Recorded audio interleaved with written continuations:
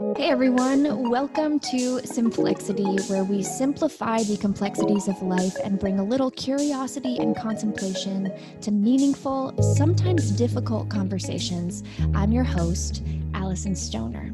By 2050, the world's human population is expected to rise to 9.7 billion. That's a lot of people on our planet with a lot of needs we're already grievously failing to meet. So picture a world map spread across a wall in front of you. Place one little red dot across the continents for every person represented in these next stats. 2.1 billion people lack clean drinking water where they live. How red is your map? Okay, now clear the dots. 4.5 billion people are without safely managed sanitation. Where do you see them on the map? And reset again. This time, 1.6 billion people are without adequate housing, many completely unsheltered and displaced. Where are they right now? Clear it off. Now let's take a look at education around the world. 114 million kids right now do not have basic reading and writing skills, and 759 million adults are illiterate and without means to improve their living conditions. Some of these folks are also the same red dots from earlier. That is, they're facing multiple comorbidities in an everyday plight to survive. So what does it mean to be alive to them? Have you asked? All right, wipe off your map and let's do one more round. Picture this in red. Half the world lacks access to essential health services, and millions get pushed into extreme poverty just because of health expenses. And there's going to be billions more of us? I remember years ago when I viscerally realized that my personal success, if not connected to collective improvement and flourishing, registers alongside a certain cognitive dissonance, not because it's wrong to pursue individual dreams or mandatory that I solve every crisis, but because I'd be denying an obvious interconnectedness of all life if I didn't see that my success and liberation are wrapped up in everyone else's, as well as the consequences of my choices affect more than myself. Unless I place and keep community first, my methods often neglect or are at the expense of others' well-being. And that doesn't bode well for the altruist. Sure, there is a natural trade-off in the circle of life, giving and taking, providing for self versus offering to others, and something dying, plant, animal, person, so another may live. But the imbalances we've created between those who have and those who do not have do not need to be this extreme or of this design. Today, we're going to look at another fundamental part of our existence that is both a favorite pastime and global crisis, depending on the conversation of the hour. And that is food. Food can be an afterthought, a cultural staple, an act of love, a tool for health, a driver of severe anxiety and despair. It might tell you about someone's personality, the flora and fauna of an area, or human evolution. What can we learn about ourselves and humanity from something so basic yet satisfying and influential? Let's find out, beginning first with some contrast and context. Despite the abundance of food we produce, hunger from lack of food reaches every part of the globe. If we were to return to the world map on the wall, you may be tempted to place red dots across countries you've never visited that seem far away, but hunger is also in your own neighborhood. There's red everywhere. You may hear about food insecurity being caused and agitated by drought, conflict, and/or rapid population growth. Yes, and it can also hit when you least expect it. In this roller coaster year alone, we see businesses closing, then opening, then closing again due to mandated shutdowns. And many people who are out of work or with reduced hours now have to decide if they'll buy groceries or pay rent this month. Families are rationing a single meal across the entire week. Then there's this unfortunate reality that the dollar menu hamburger, while more affordable and accessible in some areas, provides calories needed to function at a base level, but costs you your health in the end. Nutritional deficiencies from a poor diet can lead to a host of serious medical conditions such as heart disease, diabetes, fatty liver disease, and anemia. And that's not even getting into the mental toll it takes on a person. Problems compound and treatments are expensive, causing overall wellness to suffer further. Anyone who experiences navigating daily responsibilities, finances, and society on top of an empty stomach or with an ill body does not lovingly wish it on anyone else. There shouldn't be any gatekeepers or hoops to jump through to get access to nourishing food. In the US alone, we have over 2 million active farms, yet we're currently dumping tons of produce and meat because the buyers, the countless schools and restaurants now closed, have no need for the food, and the farms don't have a way to easily distribute directly to consumers. So the system is flawed, surprise, but clear adjustments and new methods in production and distribution can fix it. So what would a future look like where everyone is fed and sufficiently provided for? What are people doing today to ensure we have a better tomorrow? And how can we turn food into a topic that not only evokes delight and connection and even creativity, but makes those things available to everyone to feel equally? This brings me to our guest today. Food and wellness advocate Sophia Rowe was a chef at Michelin-starred restaurant 11 Madison Park before becoming a private chef for East Coast elites. After departing the demanding hours of the kitchen, she focused her career on improving access, diversity, and inclusivity within the wellness community. Yes, those overused D&I words, which by now ought to be taking on more of a rounded understanding. Her passionate, large social media audience has continued to grow thanks to her honest conversations about her own past trauma, her encouragement in finding what works for you, and her candid, approachable advice on all things wellness and nutrition. We're about to dig into it all. Welcome to Simplexity, Sophia. What an intro. Those intros are good. Wow. Wow. It's a lot of words, but I appreciate your patience. Okay, so you really are the definition of multi-hyphenate, food and wellness activist, author, chef, many more titles. And the internet tells me you really kicked off your career in food first, starting as a restaurant chef after spending some time at the Culinary Institute of America.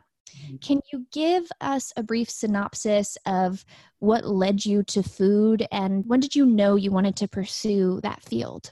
It's funny because it's like super not a glam story at all. Like it was, I was in college.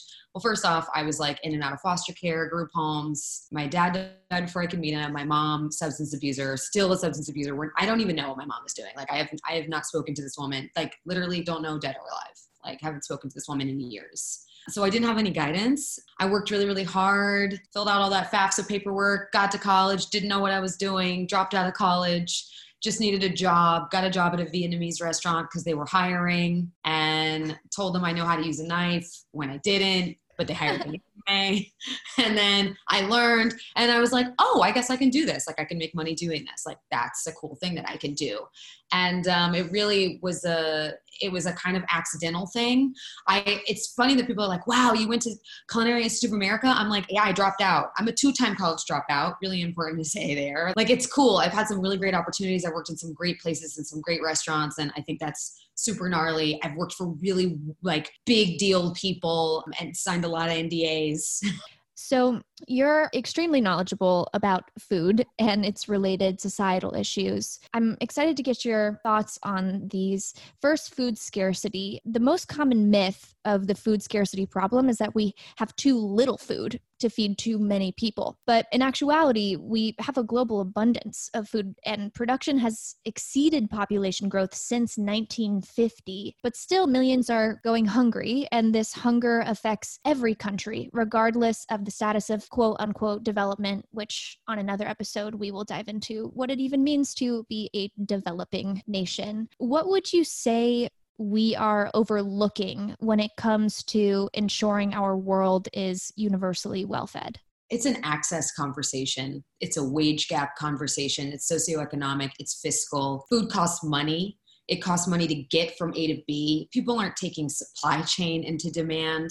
They're also into context. They're not thinking about that. Mm-hmm. I also think, like, I'm a Black woman. I live in a Black neighborhood. There is no grocery store here. There's also segregation still happening, redlining, liquor lining, retail lining, super funds. These are areas that people don't even have quality oxygen, right? You have to also look at the demographics of people who don't have food. Who doesn't have food? You know, I think instead of just like making it this general thing, like there's no food, there's food and people have it. So who doesn't have it, right? I think we need to look at the people that don't have it. And I know for me, I live in Brooklyn, New York. I live in Bed-Stuy. And Bed-Stuy, I live in East Brooklyn because I'm on the outskirts of Bed-Stuy. And it's interesting, you know, there's not a lot of food, but there's a lot of pawn shops. There's a lot of liquor stores. There's a lot of fast food. So what ends up happening is you still, even if a Black family, say for instance, wants to have fresh food, where is it? Where do we go? Like, we've got the fast food, we've got McDonald's. I guess that's what we'll have, you know. And like, again, this conversation is huge. There's a weathering by racism conversation happening here, which, I mean, when we take how many different generations of a race have not had access to healthy food or good food, we go back 8 generations, 12 generations, 16 generations. Think about where we could be now. So we hear this a lot, you know, Black and brown people are disproportionately affected by ... heart disease, kidney disease, coronavirus, etc. But we're not really talking about why. We're not really talking about this also being, and I mean, I'm speaking particularly for the US, but this is kind of everywhere.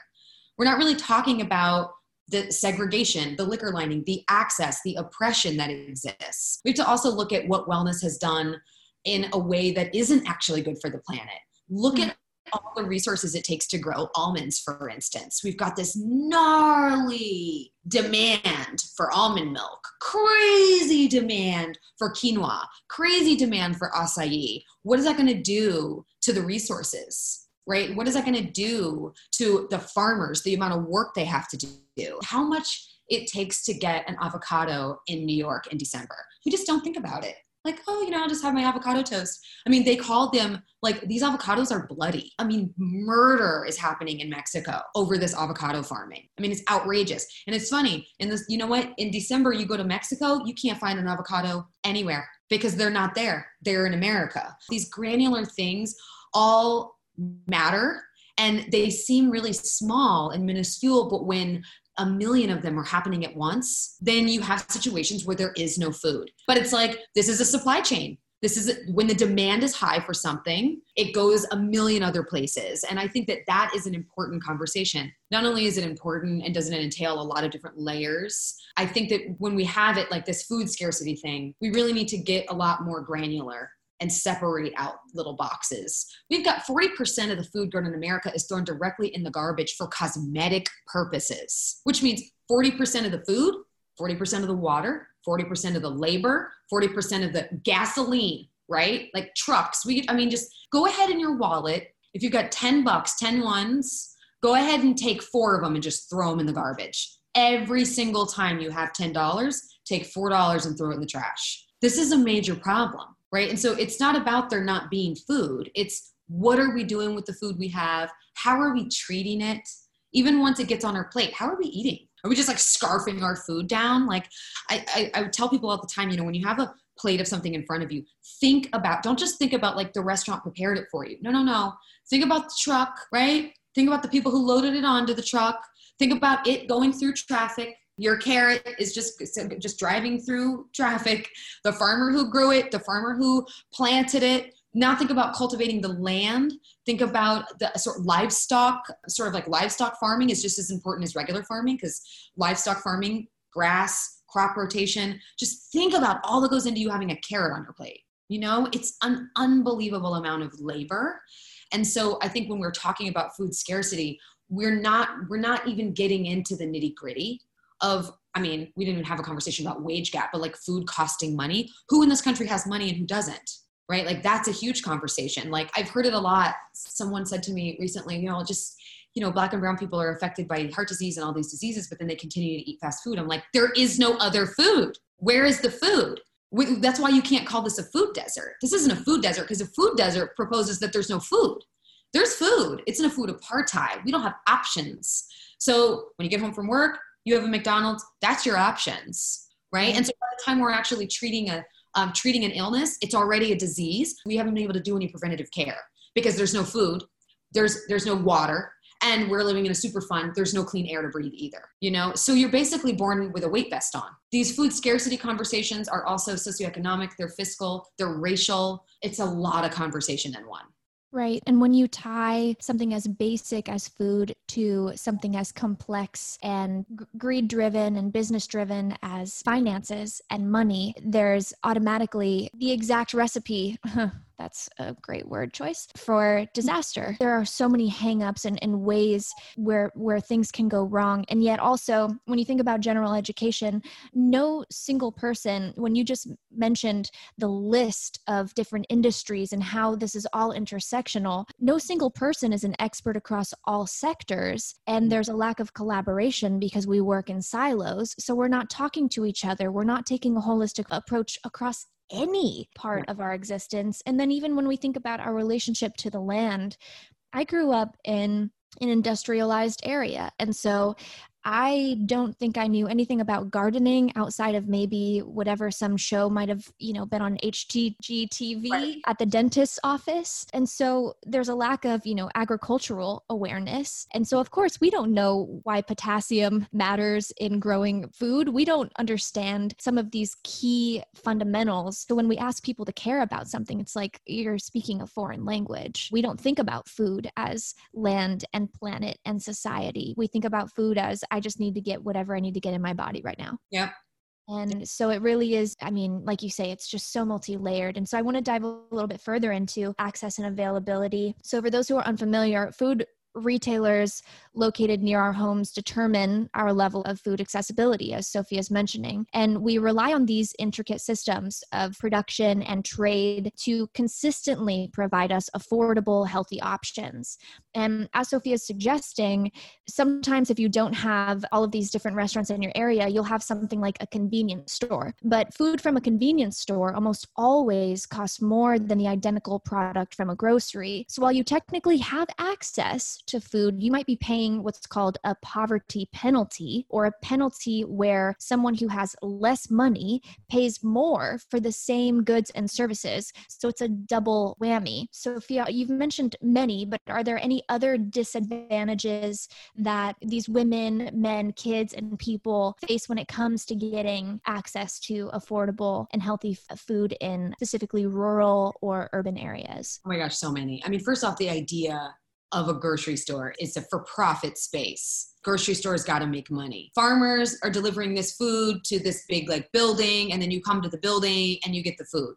And so this grocery store is this middle experience that if you live where there's a farmer's market, you don't need to have that. The farmer's market just puts up a little area. You go to the farmer's market, you pick up your food, and you go home. It's a very simple kind of system. But it's interesting, in these Black and brown neighborhoods, we don't have those. I have been fighting tooth and nail to get one of those in my area of East Brooklyn, and it is so challenging. Sometimes there's this assumption, or again, this belief that maybe Black and brown people don't want fresh produce, or not even Black, brown, any marginalized community, right? And so it just kind of traps us. I have to take 3 different trains to get to the Union Square Farmers Market where I live. I have the privilege of foot. I can walk. It's fine for me to do that. Not everyone has that. Mm-hmm. So there's a woman on my block. She has a little electric chair. What's she going to do? She can't get on the bus. She can't get on the train. So these are her options, right? This is what she has. And I think there's also a conversation that we need to have about redlining and retail, sort of retail lining. There are certain grocery stores that don't actually want to be in these neighborhoods. They're not interested in that sort of customer.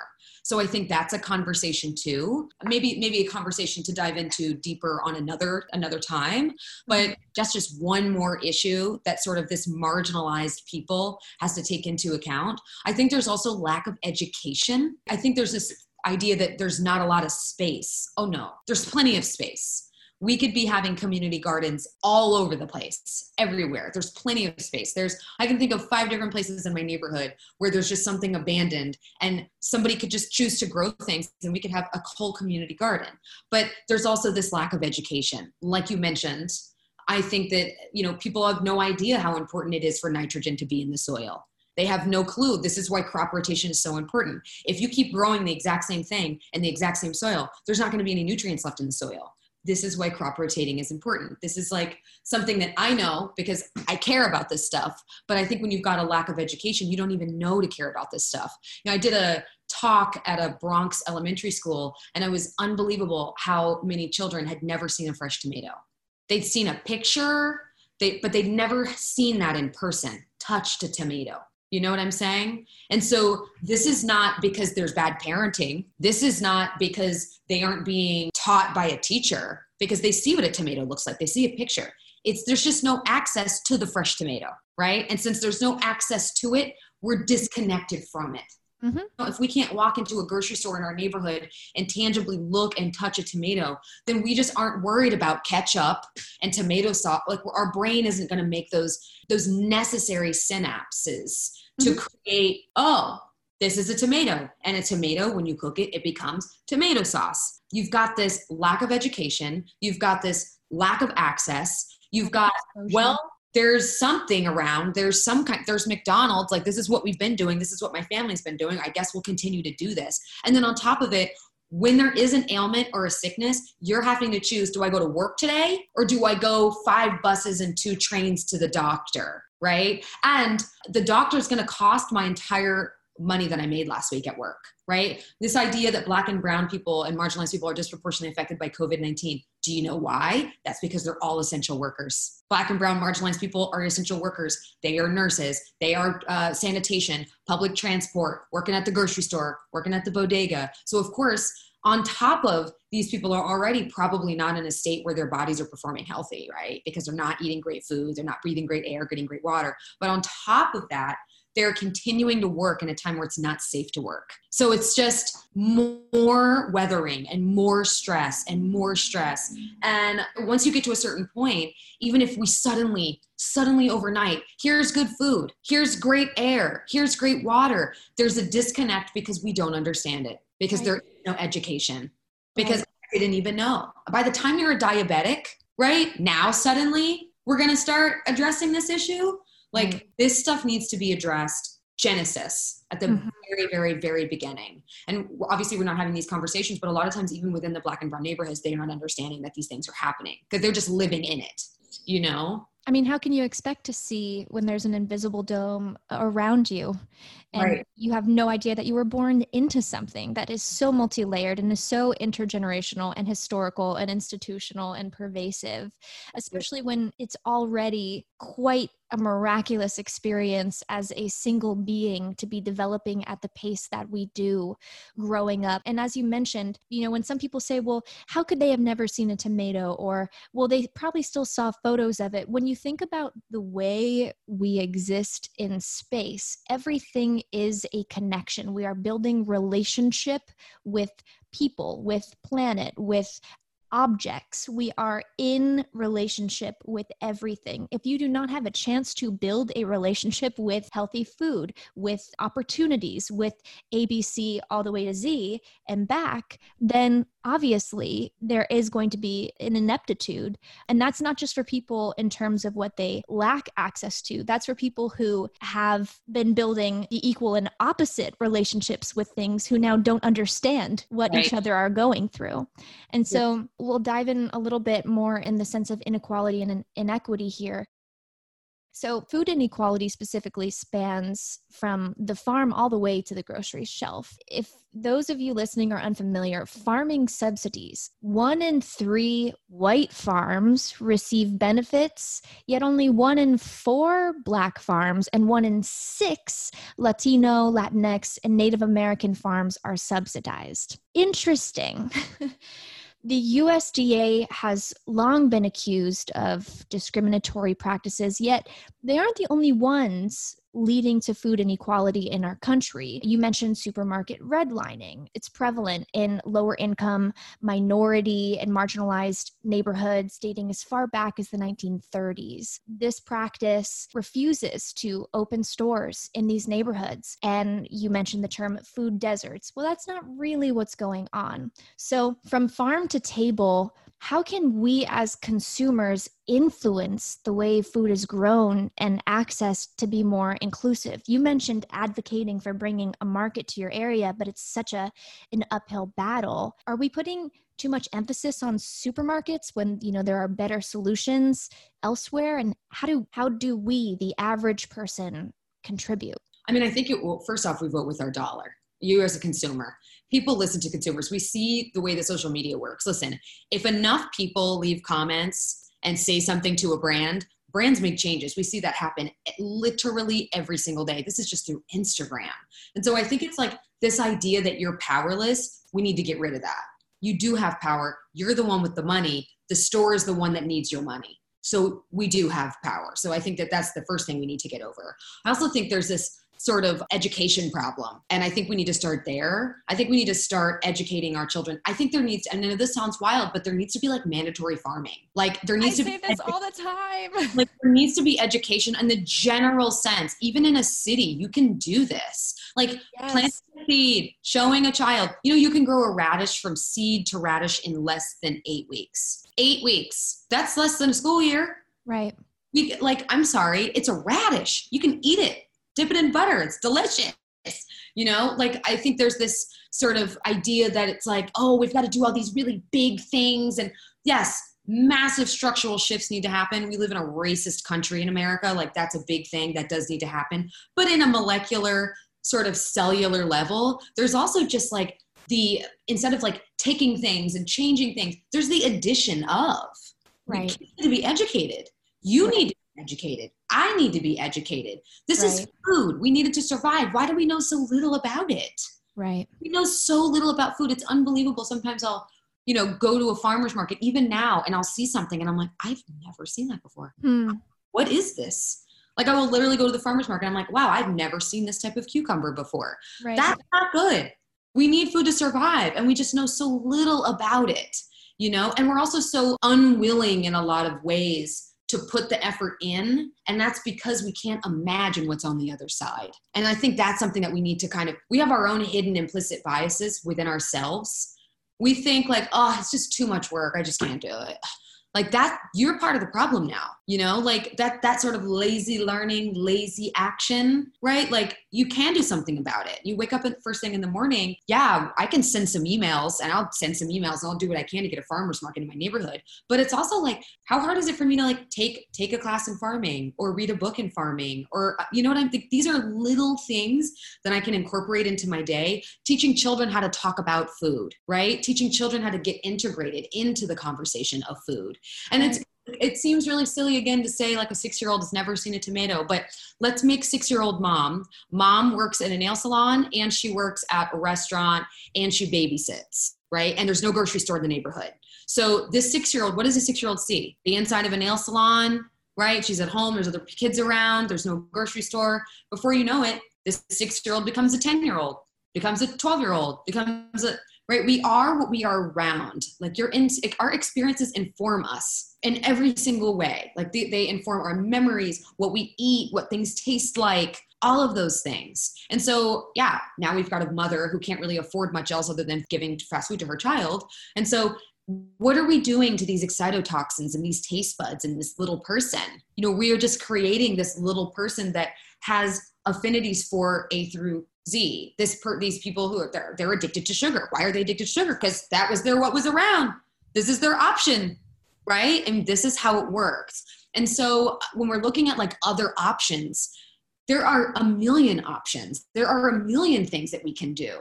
But before we do those options, we got to have a baseline. We got to prerequisite ABCs here. Like we're talking about, oh, what can we do about supply chain? How about this? What's supply chain? Do you know? Do you know about supply chain? Do you know that every single entity, every single thing, pot, pan, silverware, clothing, everything, the number one ingredient in all those things, water is in everything. It's in every single piece of everything that we have. What is the most abundant fabric? 60% of the fabric that we have on this planet, polyester. It'll be here till the end of time, right? Like these things we don't know, so we can't really care about them. And so number one way to make a change and make something different is to know that there's a problem and learn about why it's a problem. I just see a lot of, chicken with the head cut off. Like, so many things are wrong. So many things. What are better options? What are better options? And I'm like, tell me what's wrong. We don't have food. We don't have food. Tell me about food. What's food?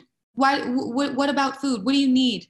Right? Oh, you're sick? Tell me about sickness. Right? Like, I just think that overall there's just even in these lower income marginalized communities, there's just no understanding. There's just no education. So there has to be so much more attention put on education. Like, so much. I think before we do anything at all, we need to have a massive sit down with everybody and we all need to take the same course. Should be mandatory. To drive a car, you got to take this course.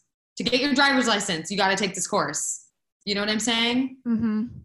I just think that when we're looking at so many of these issues, the reason we're not all on the same page is because even knowing about these issues and understanding these issues is a privilege.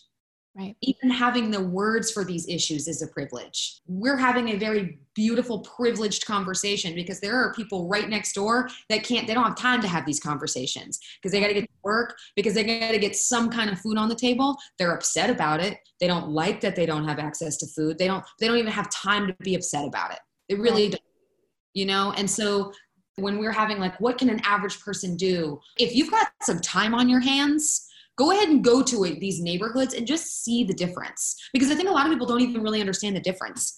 What is an oppressed person? Let me go see. Not in a sort of like gross fetishistic, like kind of like exploitative way, but just going to a Black and brown neighborhood and seeing, wow, there legitimately is no food here. It really isn't a thing. Go to the local greenhouse and just hang out. Go regularly, become a customer, and get to know the woman, this Black woman who's has this greenhouse. And you'll probably learn that she lives in a multi-generational home. She's probably behind on her property taxes, right? She's probably had this little greenhouse for however long she's had it, and get to know her. What does she need? She probably needs resources out the yin yang. She probably doesn't have social media. She probably doesn't have all the resources you had. She probably didn't go to college, right? All of those things. But she's at work because she doesn't have time. So I just tell people, you've got the biggest commodity at all. The most valuable thing you have is time. So if you've got time, go to these neighborhoods. Don't go to a neighborhood and say, oh, it's really cheap. I could just buy something here and I'll open up a restaurant and it'll be great. No. You need to go into these marginalized neighborhoods and you need to teach these people how to open up their own restaurants, how to open up their own pantries so they can do it for themselves, right? And I think there needs to be a lot of that. If you went to college, then part of your wellness package for wellness in your collective is taking that college degree and sharing it. That's it. That's how you make your investment in college, whatever, if your parents paid for it, whatever, but that's how you make it worth it. Is $40,000 a year tuition worth it if you're the only one learning the information? No, but $40,000 a year of college might be worth it if you're teaching hundreds of people the same information that you learned that didn't have access to it. So again, it all kind of comes back to education. It's a big privilege conversation too. Like, we're mad that people aren't outraged about this, but the people that are impacted most just don't have time to be outraged about it. Right. And I'm hearing a couple things. One is that it's not just about what we need to know, it's about how we know. And if we've been conditioned through different systems as we're growing up to be consumers, to be reactive, then we're not really sitting in a seat as a design thinking person. We're not thinking about our problem solving skills and how we can live from that empowered place. And it really does go back to you were saying, we really do have the power. However, it's funny, and funny is not the appropriate term, but it's just a filler word, that even those of us who are in positions of major privilege across so many different areas of our lives still don't always recognize our power on a personal level. And there's this collective helplessness. There's this collective resolve, apathy, or it's too big, it's too much. What can I do? And really, before we even try to educate on facts, there's a paradigm shift in mental model. Right. And it comes from a place of possibility as opposed to lack, from opportunity as opposed to fear. And now circumstantially, yes, there will be lack, there will be fear-inducing realities, but we sure as hell know that if we're approaching a problem with problem-based thinking, it will only compound the problem. Absolutely. I think a lot of what we're doing too is we're really treating a lot of symptoms. We're not getting to these issues. Like I said, we have a massive socioeconomic, racial situation. And to say that we don't, I mean, it's just, it's insane. I mean, well, and treating symptoms is very profitable, and we know that. And so it's not only something that liberates the collective. If you reduce it simply to your own personal experience, the process of unlearning and freeing your own mind to be a quote unquote free thinker or a free soul or a free agent who has autonomy over themselves, who doesn't automatically, when you get sick, think I must go to a pharmaceutical company, because you now have tools and awareness for taking care of yourself in other ways. It really ends up leveling the playing field, and you experience that freedom. And I do feel like once you taste that freedom, man, you're like, okay, I absolutely have to help unlock this door for as many people as possible. Because yeah, it's funny how we collectively agree and trust our lives to systems blindly without questioning the alternative. By nature, we are all creative. Right. 1,000%. I mean, even when we think about like a kindergarten teacher, like what's a good kindergarten teacher? And we think about these like sort of non-cognitive skills, these soft skills is what they're called. Right. You know, essentially like, that's what makes a great kindergarten teacher. It's not about teaching addition, math, those read, like it's learning how to read. Like, yes, those things are so important. But then there's these soft skills, which is like sharing. Being eye contact. Eye contact is a really, really big one. Eye contact, also like being able to stop and tell a person how you feel about something, right? Like that, we see direct correlation to strong soft skills and strong non-cognitive skills to actually making more money later in life. Right. And so when we're able to, again, back to education, when we're able to learn those soft skills, those non-cognitive skills, we're also able to grow up and become people that can take in new information and change our minds. And this is really important because new information happens. Malcolm X talked about this. I mean, we have to be people who can read something new and say, wow, I was wrong. Now I stand corrected, flip the script, right? But if we don't have those non-cognitive skills, if we don't learn those soft skills when we're younger, we are what we see. And that is it. That is it. Seal the envelope. Well, this really sucks and all this stuff is happening and people can't eat, but like, oh, nothing I can do about it because we didn't get those cognitive those non-cognitive, like, ooh, let me be squirrely. Like, let me see here. Maybe there's a lot of different ways I can get this situation handled. We're looking at problems incorrectly, right? We're not looking at them like we actually want to solve them. You know, we're looking at them and we're upset about them and we throw fits and we throw temper tantrums about them, but we're not actually looking at things like, what could I create? And let's really like make a problem. Like, even if it's like some kind of maze, right? Like, let's creatively get ourselves out of this maze. But maybe it's not getting ourselves out of the maze. Maybe it's a whole new maze. Like, maybe we need to wipe this maze clean. Maybe we need to maybe there's some systematic things that need to shift here and there. But unfortunately, if you don't have those soft non-cognitive skills to be able to like stop and say, there is an issue here. There are some holes here. Let me see. There's a hole right there. There's a hole right there. Language for each hole, right? Like, because language, as we know, is so incredibly important. We are in a place, again, like I said, that there are children that don't even know what things are, let alone understanding eye contact, empathy, sharing, understanding there's a person in the corner crying. That's weird. Let me go see why this person is crying. You know, our benchmark for education, test scores. That's it. That's our benchmark. Yeah, don't get me started. You know what I'm saying? So like, when, you know, and I know, just to bring everybody back, like, we're still talking about food. Benchmark is test scores. That's it. Can someone write a sentence? We're not going to really worry about what the sentence is made of. We're not going to really worry about any of that. Can they do a sentence? Cool. You're passed. You're on to the next grade. You don't know how to feed yourself. You don't know anything about food growing out of the ground. You don't know anything about water. You don't know anything about the environment. You don't know anything about the ocean. You don't know anything about your body. We don't, in America, you don't get a biology class until you're in like 10th or 11th grade. Right. You know, we have no idea. If I could go to probably 10 different people and say, where's your esophagus? And there's going to be some people who don't know. They will be thinking about asparagus. Yes.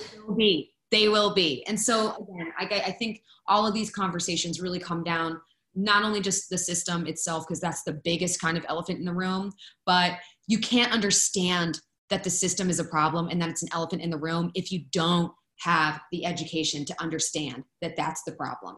When new information comes in, instead of being married to your identity, be married to transformation. That way, when it doesn't align with what you currently know, you don't perceive it as a threat to discard, but you can embrace it, tease it out, examine it, and then change your inner hardwiring until it's continually refined, more and more refined, and can serve, the most people. Obviously, I say most people in service because that's sort of the heartbeat of what makes sense to me in life.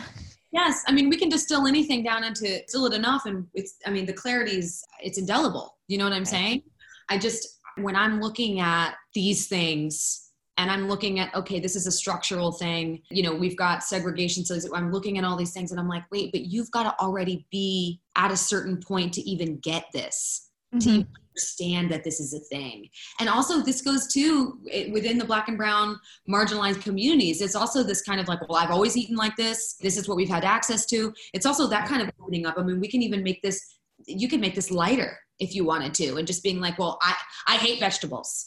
Right? It's just this unbelievable sort of butting heads with shifting and changing. And so it's been so decontextualized over time, as Resmaa Menakem says when he was talking about racialized trauma, that it suddenly just looks like personality traits. Absolutely. Cultural customs. Oh, this is what we eat at the cookout. This is what we don't eat at the cookout. And it's like, okay, yes, and yes, this runs deeper and deeper and deeper. And that's obviously an example that has a lot of layers. And I recognize me using the term cookout as a white person, also acknowledging that my proximity to the culture because of my background with Dancing with Missy and A, B, C, and D has had me receiving a lot of messages being invited to such cookout. So that's the only reason for that example. No, and I'm a Black woman here, not offended. Love that you brought that up because because it's true. I mean, this sort of like, even like you see the angry Black woman narrative or Black men look scary narrative, right? And it's like, I mean, so tired, so gross. I mean, so disgusting in so many ways. That narrative, I mean, that is such big systemic racism. It's insane. But there's also, what I will say, if there's any community that has a right to be angry, it is these Black, brown, marginalized communities. And when I say marginalized, I even mean Asian, Indigenous, Latinx, Hispanic, right? Like all POCs. We're talking about everybody. If there's anybody, we also know too, as someone super trauma informed, what is defensiveness and anger? What else is that? That's pain. Like, do you know what I'm saying? Like anger, defensiveness, an inability to shift, very kind of suspicious, untrusting. That's all symptoms of trauma. All symptoms of trauma, all a second language to I'm in pain. That's where that stuff comes from. I am literally the weathering by racism on a DNA level I'm experiencing are trickling into my body. And of course there are certain characteristics. What happens if what would it be like for you if you knew you had kids at home that you could barely feed? You'd probably be pretty mad too. And so things that get woven into, like you mentioned, personality, they don't just appear there. They come from something, right? They come from somewhere. And I think that's another important conversation. But again, you got to have that ABCs, that sort of prerequisite. We are on course like 5.2 now, like there's got to be that 101, sort of ABCs, understanding the system that we live in. Where do we live, right? What is this place? Like I was talking on my community on Instagram, and it's interesting how many white people that were Americans did not define themselves as immigrants. And I'm like, okay, well, yeah, you're like, I don't want to like, I'm just like, what? You're an immigrant too. You can't, I mean, we know about war, American Revolutionary War. Did you miss that section? You know what I'm saying? So just The based terminology and how we define immigrant is on my, so right. Like we have politicians in this country that call Mexican Americans illegals.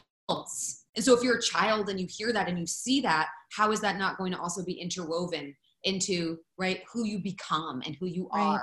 And this is why, like I say, don't get me started on food until you have an education conversation first. We've got to start there first. Because once I know you know what colonization is, and you know, and you understand how much farmland Black people used to own and why they don't why they don't still own that farmland, right? Like once I know that you've got that baseline, now I know that you are equipped to be able to tackle this food scarcity maze creatively, because that's what it's going to take. We're not going to be able to feed the people that need fed if we're not already understanding A through Z. You've got to be able to creatively sort of step outside of things and be pedagogically informed enough to not just feel creative by yourself, but also share that message. Do you know what I'm saying? Right. And so we're going to take a hard pivot back to food. And I know we covered a lot of territory, and so we won't get through everything in one conversation. And I hope this is inspiring people who are listening to be simultaneously Googling these terms if anything is unfamiliar,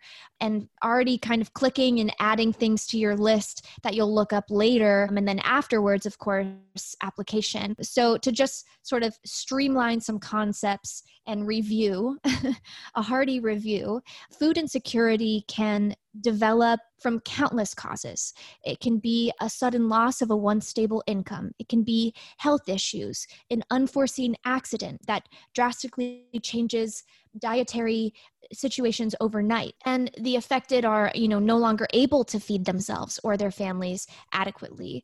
And food insecurity has equally troubling effects under the surface. So, people, yes, are trying to decide what to pay for: rent, transpo, medical costs, or food.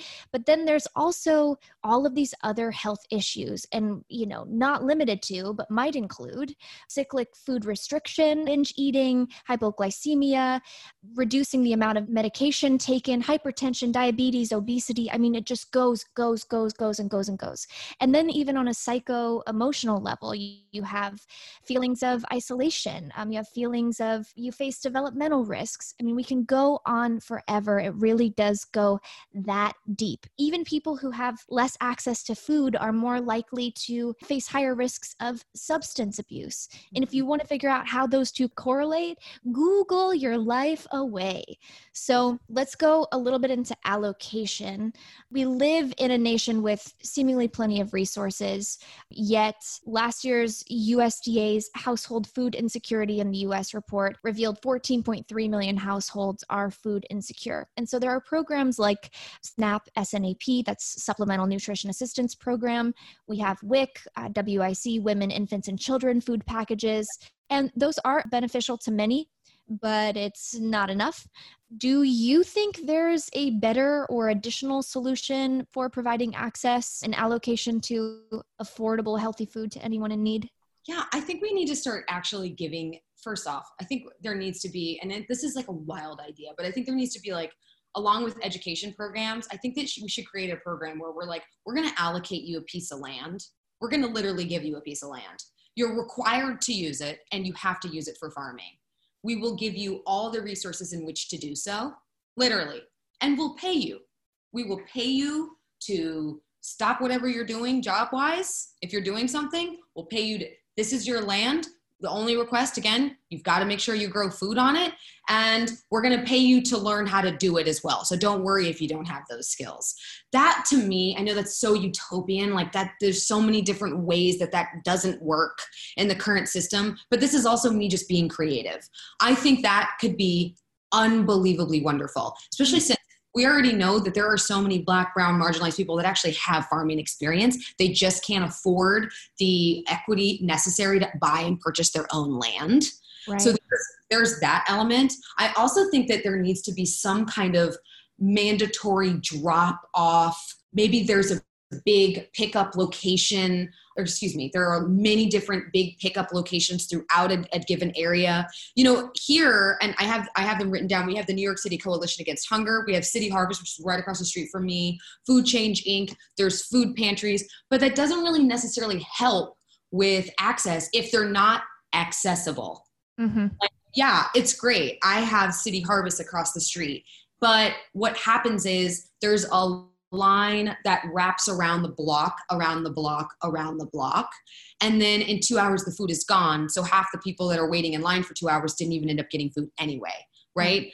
So there could be some kind of like program where we have this food and we actually physically drop it off at various addresses. Here's the food drop off, the same way that their sanitation works, right? Like literally the exact same way. And that could be like, I can even see a website, like it could be like government sort of run where you go on and you sort of choose your options and you pick the things that you need. And that also just eliminates this need for a big grocery store, which I think is awesome. Mm-hmm. You're a person at home, you're basically online shopping, and like that's a very kind of future thing, but Instacart does it. Instacart, that's a thing. You can go on Instacart and you can order your groceries from anywhere, but it's a gajillion, million, $1,000 billion, right? More than if you were to just go to the grocery store. And so I'm saying, okay, why can't we, again, this is a very liberal idea too, because this is also proposing that the government do something about this. But I mean, I don't want to totally have a reparation conversation, but I'm just saying it's owed. These Black, brown, marginalized communities, they are owed food. We're asking for food here. Also, like, it's not like we're having this conversation and we're talking about like money or we're talking about a new home. We're literally talking about ways to get food. I am willing to bet that in Black and brown neighborhoods, marginalized communities, people would love to be given a piece of land and told all they got to do is farm it. What a joy. Can you imagine your life? What an incredible life, and you just growing food. Who are you growing food for? Oh, your own neighborhood? Amazing. And so then that would even be a better way to do it, because now you just go to your neighborhood farms to pick up your boxes of food, right? And here we have this entire community. You're talking less crime. You're talking less crime means less police, right? Like you're talking people having access to food. Now you're also talking hands-on education, because guess who's going to see those tomatoes now? Oh, because it's the mom that works at the nail salon. She's just going to the local farm to pick up her food. Right? There's volunteer opportunities. Now there's programs. There needs to be at least 1,000 of these farms in these cities. There's no reason they can't exist. I've seen it. It can totally be a thing. And so this is my major push. Like, forget the grocery store, because clearly that's its own kind of consumer fiscally run thing, right? And let's really focus on food at the granular level. Like growing it and actually managing it and doing it ourselves and making food as important. Food is news. It's as important as social media. We need to make food as important as Beyonce. Do you know what I'm saying? Beyonce's important. Beyonce is very important, and so is food. And I know time is limited, so I'll probably just end up covering more bases after we hop off. I intended to discuss future threats, and how we might adapt and prepare during this time to better serve rising community needs. I intended to ask about emerging economies, because markets have traditionally been agricultural based, and then thanks to industrialization, right now they're quickly expanding their middle classes. But with the shift comes dietary changes, and then that affects local supply chains, and they're trying to meet new demands. And so I wanted to ask how the new urbanization economies maintain a sustainable local food supply and meet the evolving dietary needs, which as a plant-based and vegan person too, that also is a totally different element of things. But I'll just throw that behind me at the moment. We'll have to talk again. We got to talk again. I know. And so, yeah, there's the issue of global waste in this. There's, just so many growing needs. But I think just for the last moment, because wellness and communal wellness is something that really is so integral in everything that you do, I would love to hear anything you'd like to say in terms of the wellness industry being skewed towards serving a predominantly white upper middle class audience. and what businesses can do or whatever, taking action on a personal level, whatever feels what's at the tip of your tongue at the moment. I mean, ultimately, it's like, even when, because we have a lot of, like these very white, because like wellness is so commodified, as we know, and we, like Goop, and I'll call people out, I don't care. It's like, we look at those brands, and even if suddenly those brands are selling Black Lives Matter t-shirts, who's getting the money for that? Mm-hmm. Just going back into the company, right? Mm-hmm. And so I think there needs to be a lot of these wellness companies that are actually putting those funds into the people that invented these ideas. Right? Like, I'm sorry, matcha tea is not on some new stuff. Matcha tea, yeah, Kyoto, Japan, you're welcome. Do you know what I'm saying? Bone broth wasn't invented by Brodo. You know what I'm saying? And so it's not enough to credit. It's not enough. It's not enough to say like, oh, this indigenous ... No. What are you doing to support these indigenous people? What are you doing to support these people who created these ideations and beliefs? Like, that is just so important. I also think that there's this sort of like idea that there aren't a lot of Black and brown people in the wellness space. That's a lie. Mm-hmm. If you're a wellness person and your feed only is white women, that's a problem. Because first off, there's no men.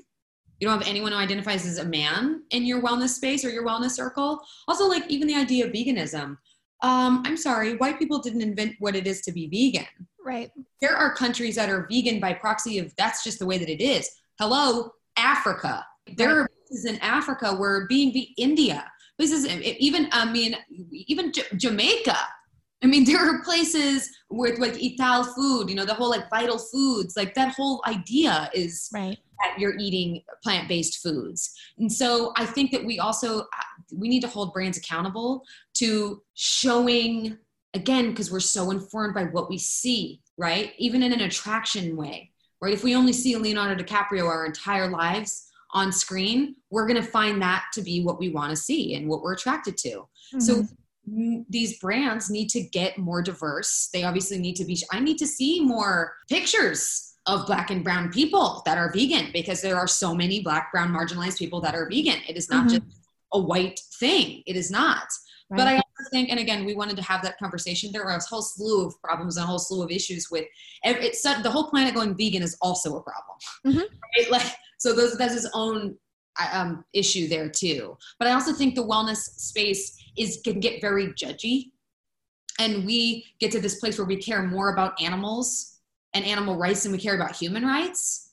And I tell people all the time, listen, I need you to take all that angry vegan energy. When you see someone eating a burger, that anger, I need you to feel that exact same way about marginalized people. I need you to be just as mad, just as pissed off, right? All this research that you've done and how to be vegan, do that same amount of research for Black, brown, marginalized people. Like, that is something that the wellness space needs to be doing. Wellness is not narrow. It's not a whole host of outward face masks. It is teas. So wellness, sun, air, water, right? Movement, right? Purpose, community. When people are talking general wellness, they're talking self-optimization. Self-optimization is not wellness. They aren't the same thing. Your $59 smoothie isn't necessarily wellness. It's a $59 smoothie. I'm sure it's very optimizing, but it has nothing to do with necessary wellness. I can go down to my corner store here in Brooklyn and go down and get, it's conventional spinach. Yeah, conventional cucumber, but I can go down and get some cucumbers, some spinach, and I can come here in my juicer and I can make myself a wonderful juice. The process of me making it is wellness. The process of me drinking it is wellness. The process of me cleaning up the process of making it is wellness, right? A good cry is wellness. You know what I'm saying? Like, I think that we've just really lost base of what this wellness is. I don't trust someone who doesn't cry, who doesn't have purpose, who doesn't have feelings. Who thinks wellness is a price tag. That's it. I don't care if you're doing all the cryogenic and I see so many people. I have a lot of friends who are very wealthy and they do these retreats and they're so stressed.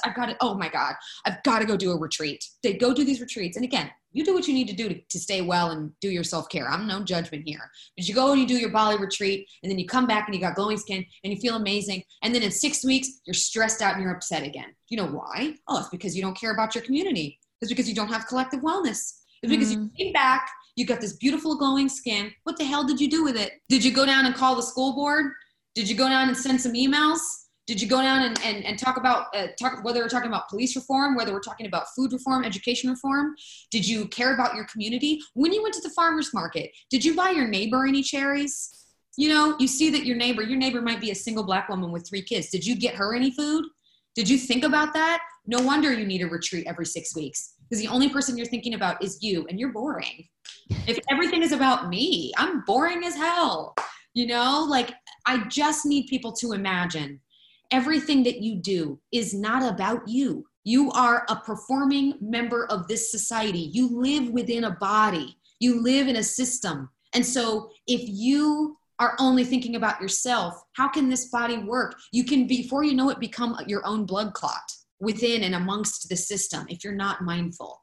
So everything that we do, just imagine, who is this for? Who am I doing this for? Now, I understand that we need to take care of ourselves and self-care is really important. But once you've done that, once you reach a semi-apex in your sort of self-care, you then need to step out of that, and we need to talk about we and us care. I don't understand how you can possibly be in a wellness space and if you're in wellness be 100% commodified and be thinking you're doing anything, making any kind of difference. And so it's really just like the wellness industry as a whole just really needs to start thinking less about itself and more about the people that it was supposed to be there to benefit and be there.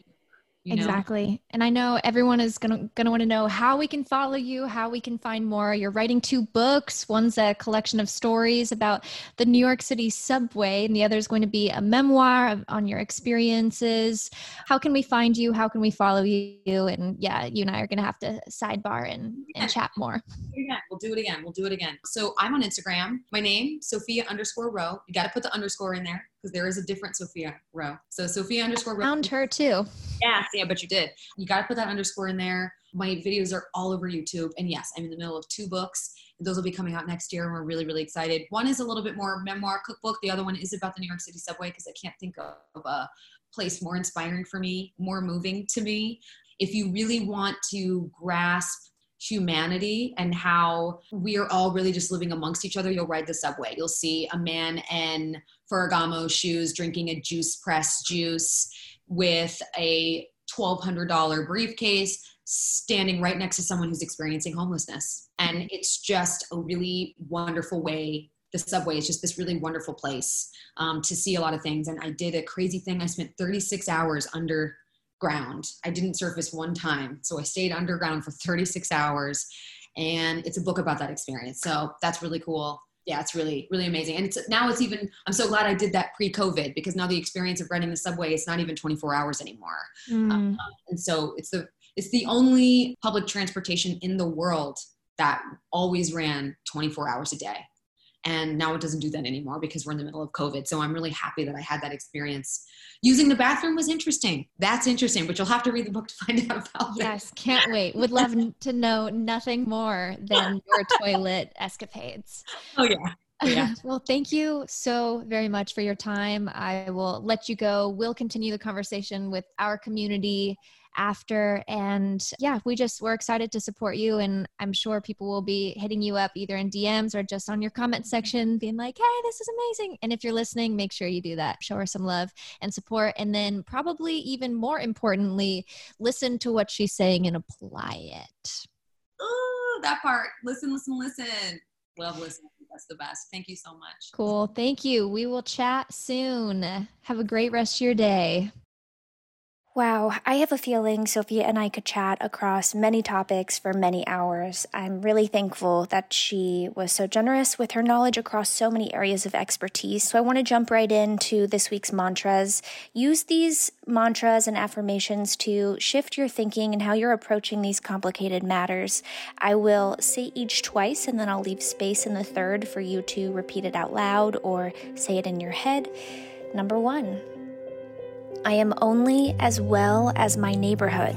Wellness starts with we. I am only as well as my neighborhood.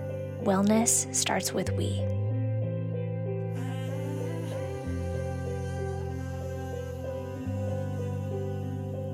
Second, I get into the granular of issues, so I have a more complete understanding.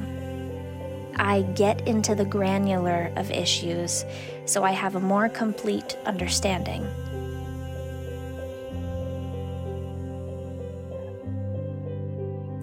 And finally, I learn so I can know. I know so I can care. I care so I can act. I learn so I can know. I know so I can care. I care so I can act.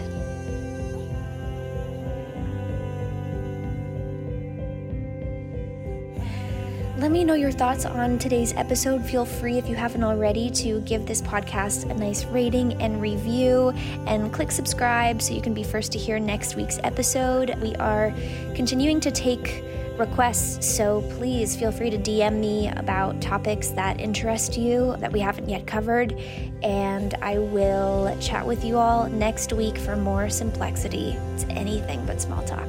Peace.